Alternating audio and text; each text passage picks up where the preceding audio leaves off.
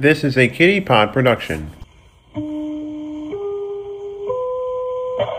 The Keep It To Yourself podcast was taped in front of a live studio audience. From Television City in Hollywood. Hey, man! I'm your friend. I don't fool with no horses, boy. He's an habitual line stepper. Eddie Savage, I know Your mustache is crooked. Come on, man. What we doing out there, man? What in the wide world of sports is going on here? Oh, my goodness gracious! Quiet, numbskulls, I'm broadcasting. I'm the man the hour, the man with the power, too sweet to be sour.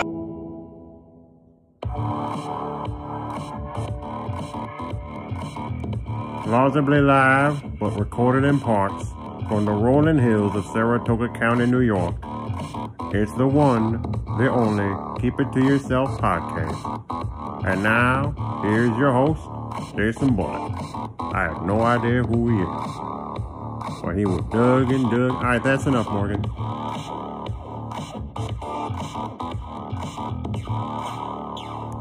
And you're quite welcome. This is episode 138 of the Old Kitty Pod, coming to you on Sunday, the 10th of October, 2021. I apologize for not having an episode for you to listen last week, but we're back, and true Mike and Mike fashion, we're better than ever. Well, that's debatable. But either way, here's my social media plugs given to you right now. You can follow this podcast on Twitter at keep_podcast. That was Twitter's decision, not mine. Don't blame me for it. There's also the Keep It To Yourself Facebook page. You can go have a little look at that.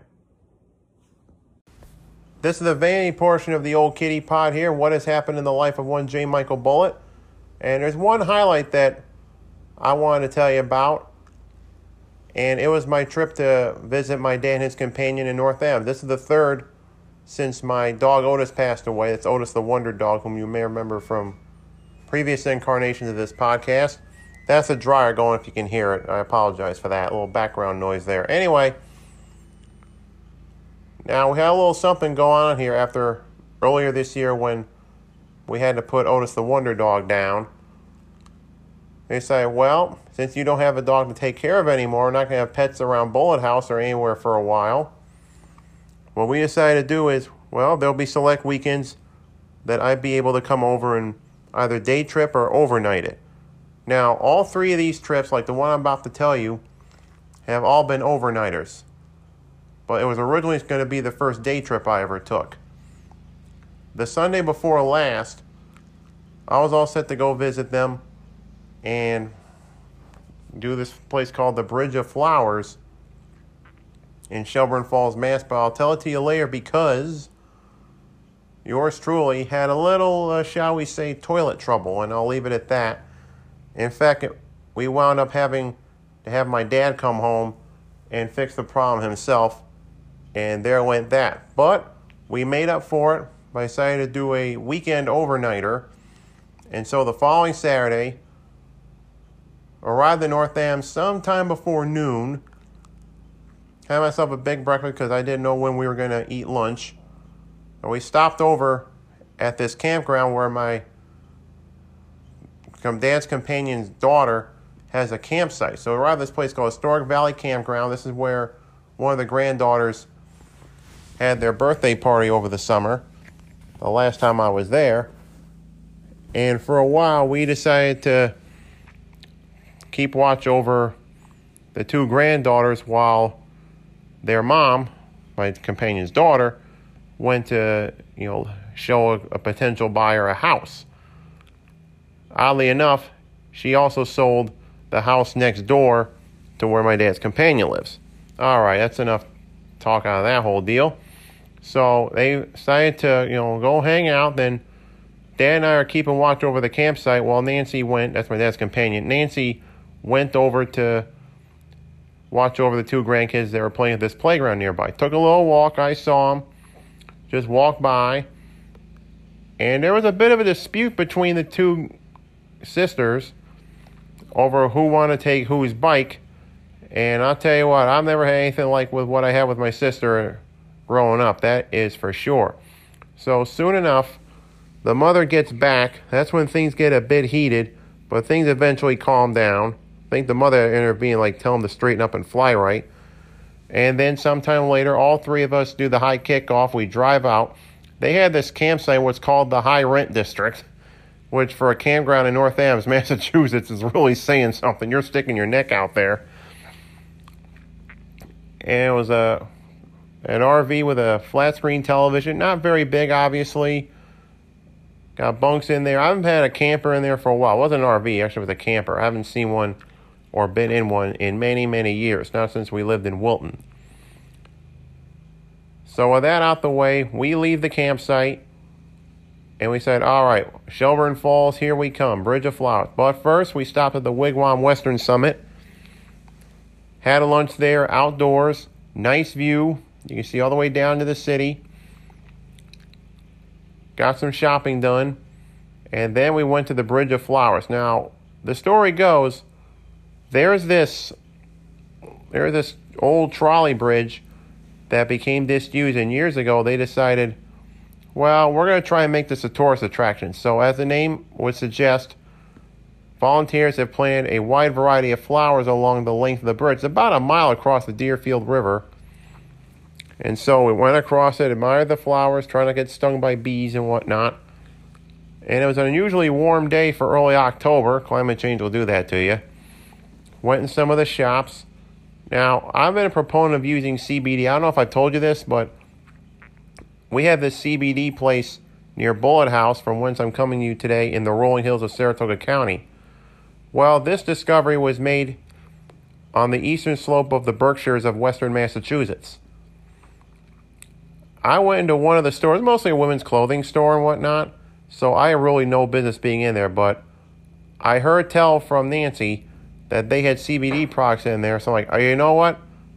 You walk across that bridge, not the Bridge of Flowers, I'll be in the shop and go investigate.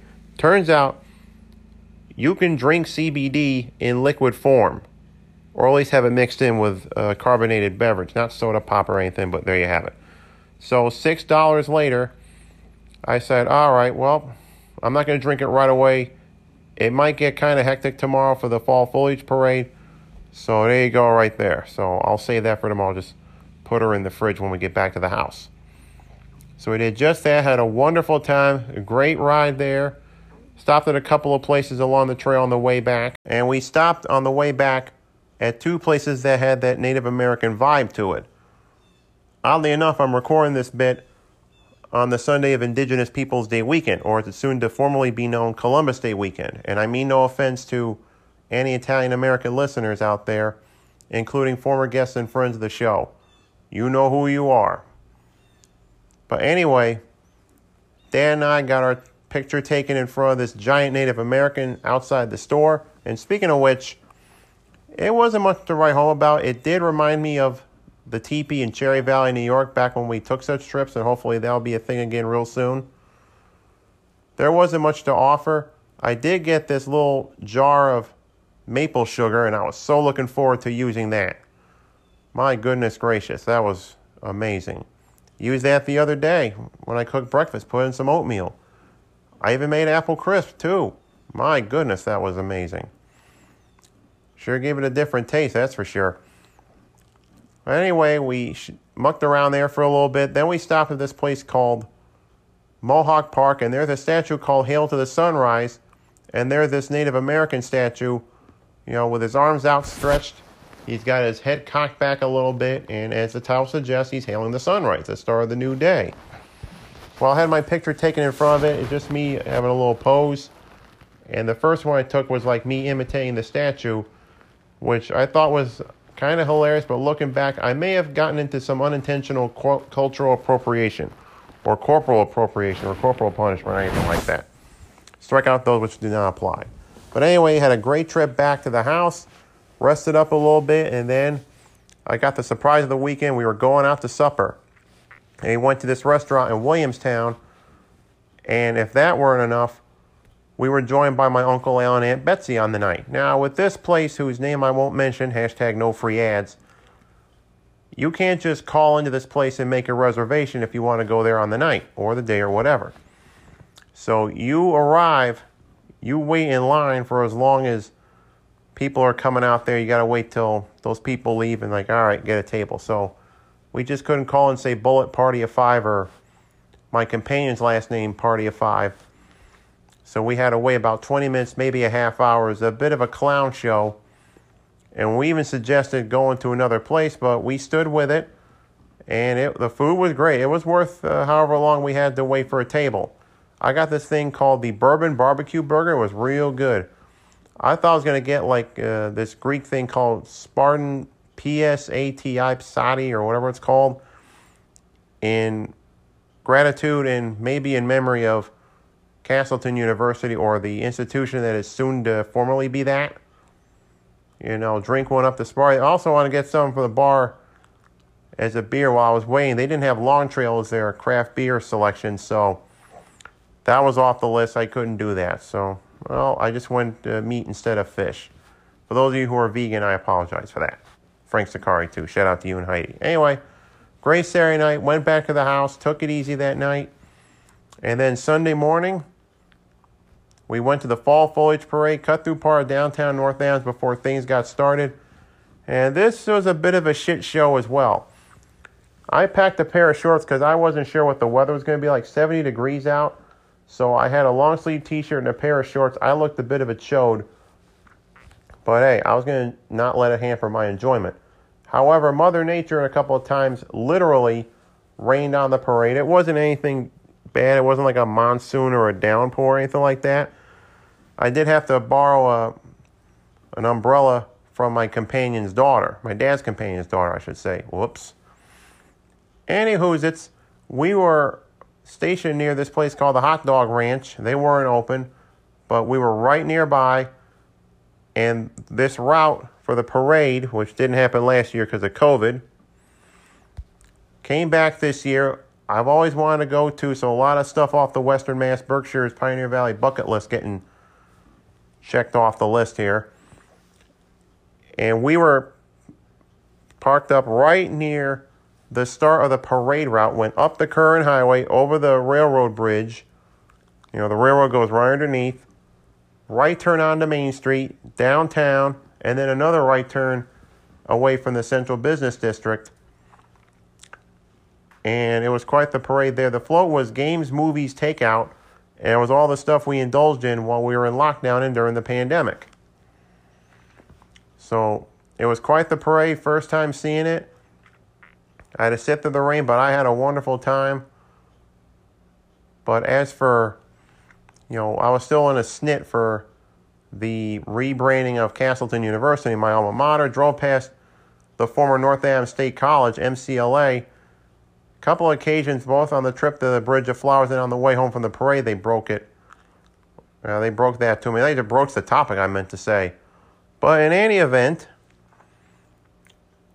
I had a good time. Oddly enough, on the MCLA bit, Massachusetts College of Liberal Arts, it used to be called North Adams State College, and when I was at the Wigwam Western Summit, I wound up seeing a guy wearing an old North Adams State College sweatshirt while I was in there. I couldn't believe my eyes. It was amazing. But in any event, it was a wonderful weekend. It was a wonderful trip. I wish that both, you know, the parade and also the Bridge of Flowers were separate day trips, but that's just how it is, gang. And speaking of trips, we're going to take one back through time. We're going to resume our Baseball in the 70s series, and we will do that right now.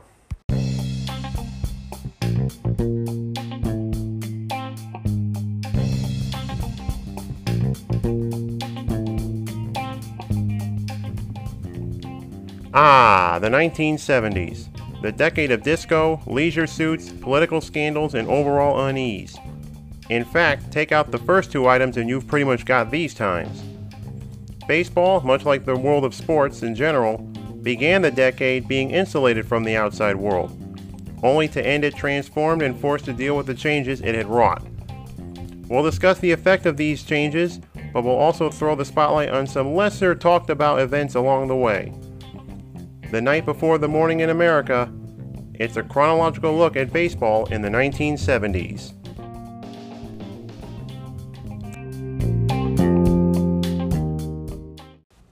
Picture this. A summer's day at the old ballpark and you're looking to quench your thirst. What's the first thing you think of? Water? Soda pop? How about beer? The John Barleycorn's relationship with our national pastime began when games were broadcast on radio, mainly because breweries were the sponsors of these telecasts, and as such, they helped to drive sales both in and well outside of the ballpark, though there was this little thing called Prohibition for almost a decade and a half. However, on an early summer's night in 1974, beer took center stage, and not for good reasons. Nestled on the shores of Lake Erie and split by the Cuyahoga River, the city of Cleveland, Ohio was ravaged by a steep population decline which put it below the million mark during the 1970s. Steel mills and factories had started closing primarily because of foreign competition. Those who didn't move to the immediate first-ring suburbs left the state altogether. To make matters worse, the river which bisects the city caught on fire for the umpteenth time in 2 decades. Adding further to the civic misery were the Cleveland Indians, who were 20 years removed from their last American League pennant and 6 years further from their last World Series championship. At this time, the soon-to-be Gladiators were mired in mediocrity in the American League East. But then again, the same could almost be said for the Texas Rangers, just 2 years after their move from Washington, D.C. Both teams met at Cleveland Memorial Stadium on the night of June 4th, 1974, for an otherwise meaningless game. The Indians, given all the above, were drawing on average over 12,000 a home game, so it fell to the front office to cook up a promotion to reverse the trend, at least for one night.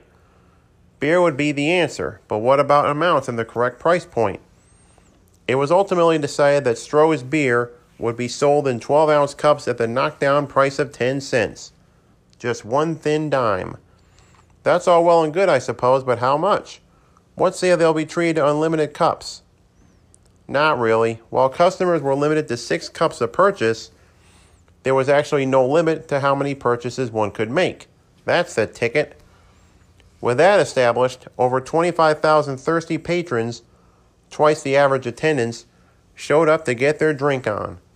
Ass-hattery and drunken debauchery ensued, and never once did it occur to the Cleveland brass to beef up security on the night.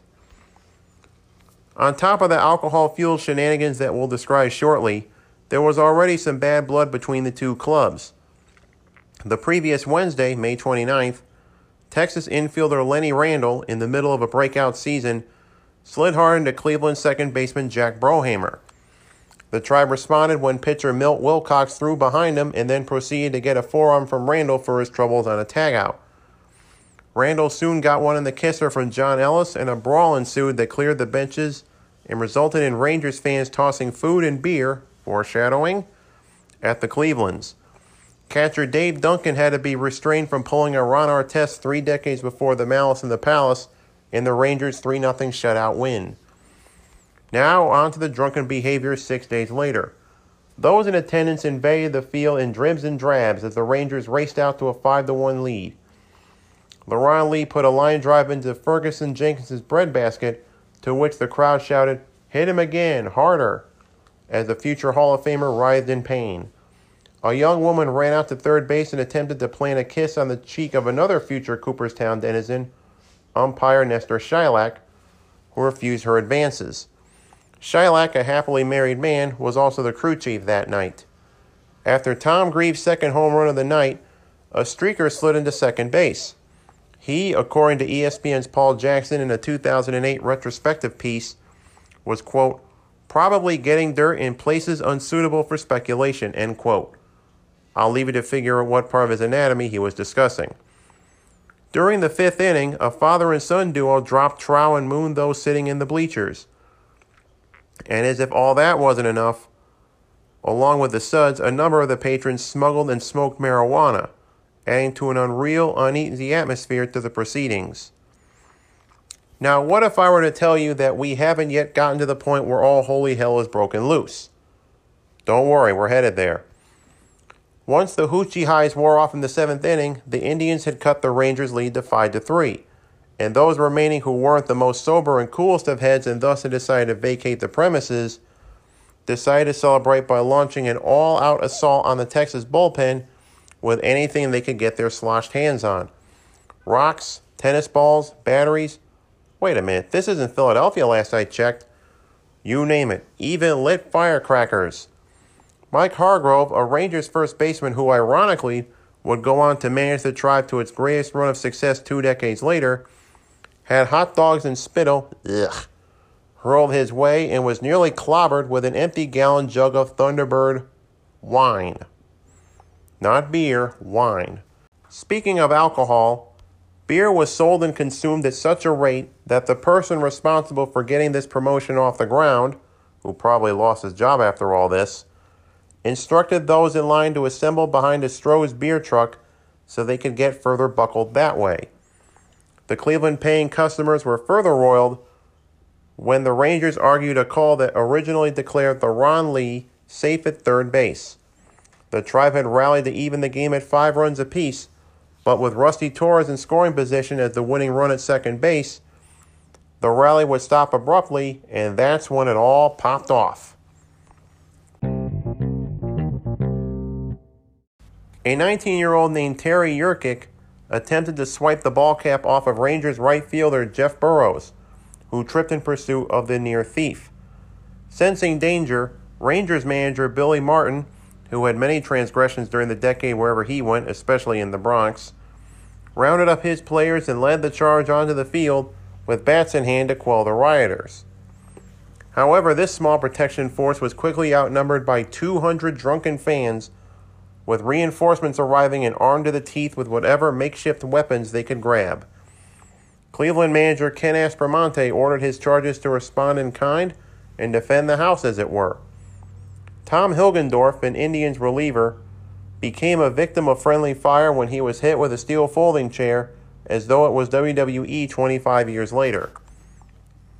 Both teams struggled to return to their respective dugouts by this point, and poor Nestor Chylak declared the game a forfeit to Texas. No sooner did he make that decision than he was struck and cut in the head by part of a stadium seat. To add further injury, his hand was cut by a rock toss from the stands. While getting treated for his injuries, Chylak did not mince words when describing the fans that night. And this is all real, folks. Fucking animals. You can't just pull back a pack of animals. When uncontrolled beasts are out there, you gotta do something. I saw 2 guys with knives and I got hit with a chair, end quote. American League President Lee MacPhail further said that with no shadow of a doubt, beer played a part in what went on. No shit, Lee. Aspromonte took the 1,000-yard view. Quote, "It's the society we live in. Nobody seems to care about anything," end quote. Sounds like nowadays, doesn't it? Aspromonte was fired at season's end, which brought about the hiring of Frank Robinson, Major League Baseball's first African-American manager.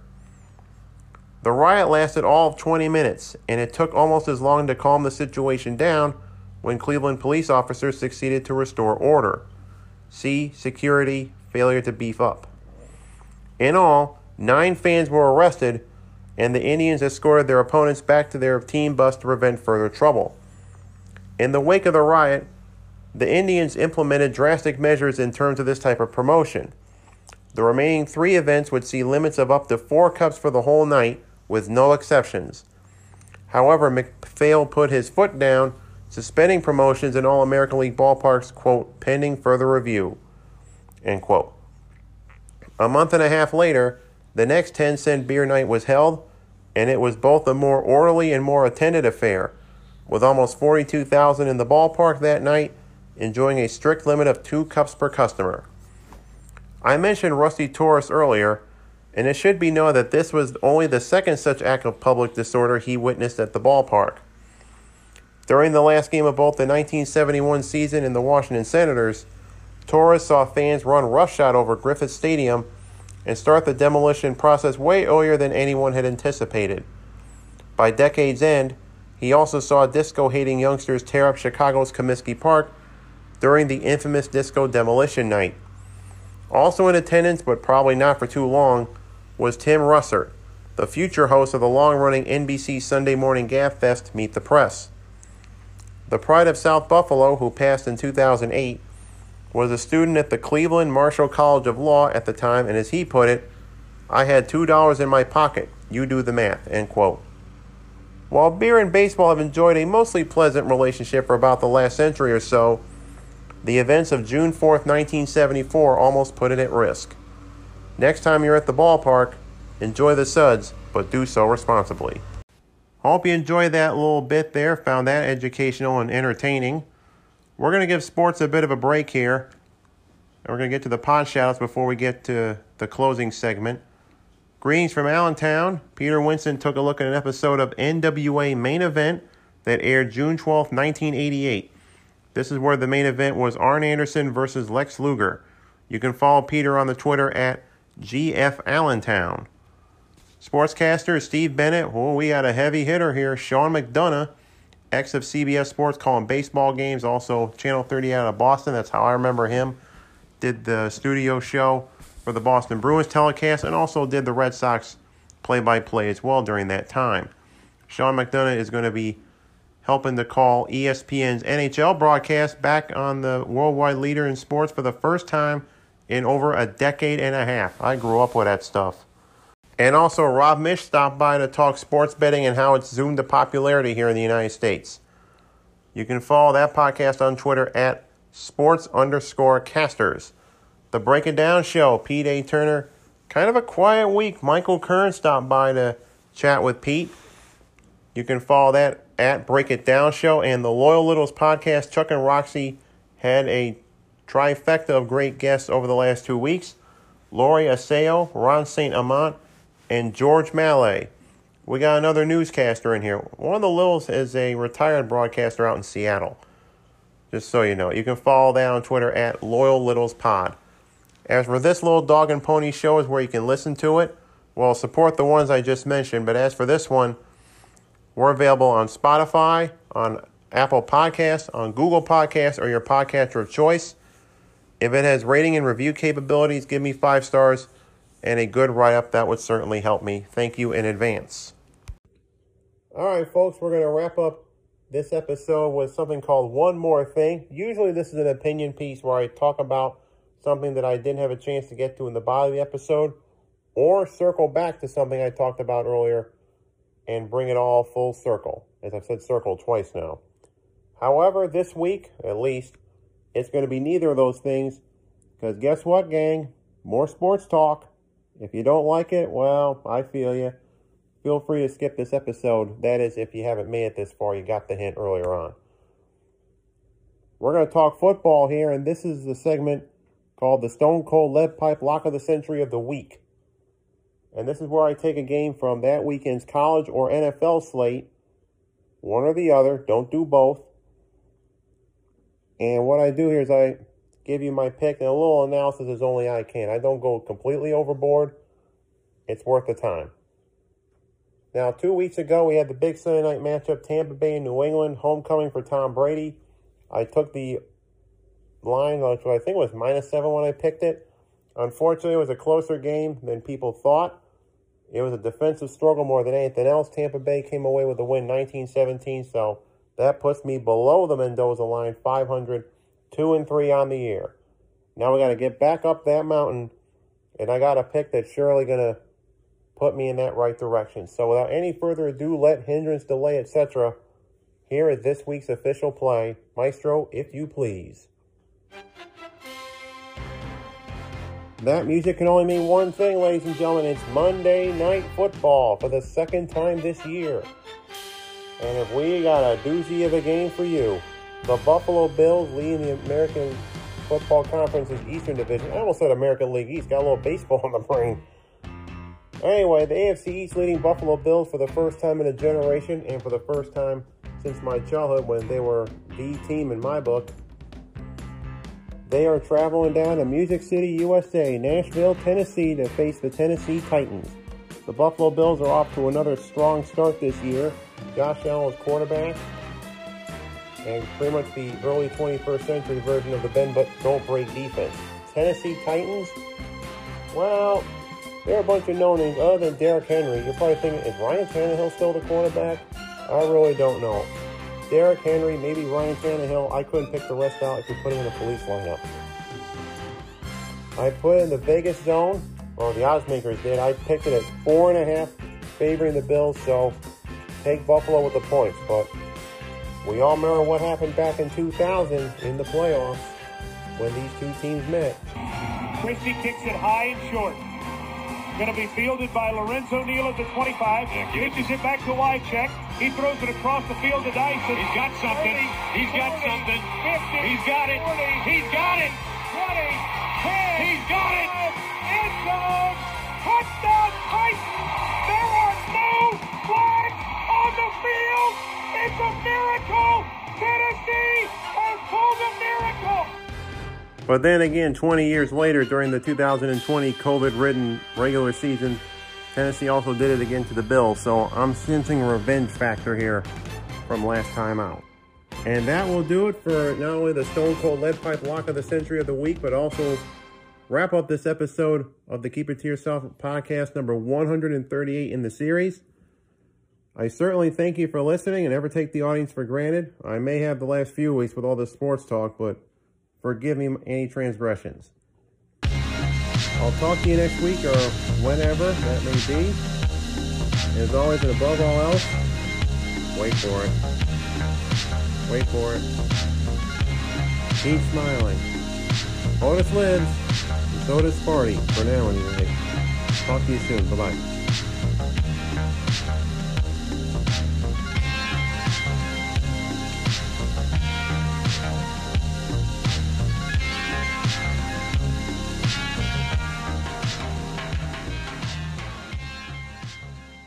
Sit, boo-boo, sit. Good dog. There are no flags on the field. It's a miracle.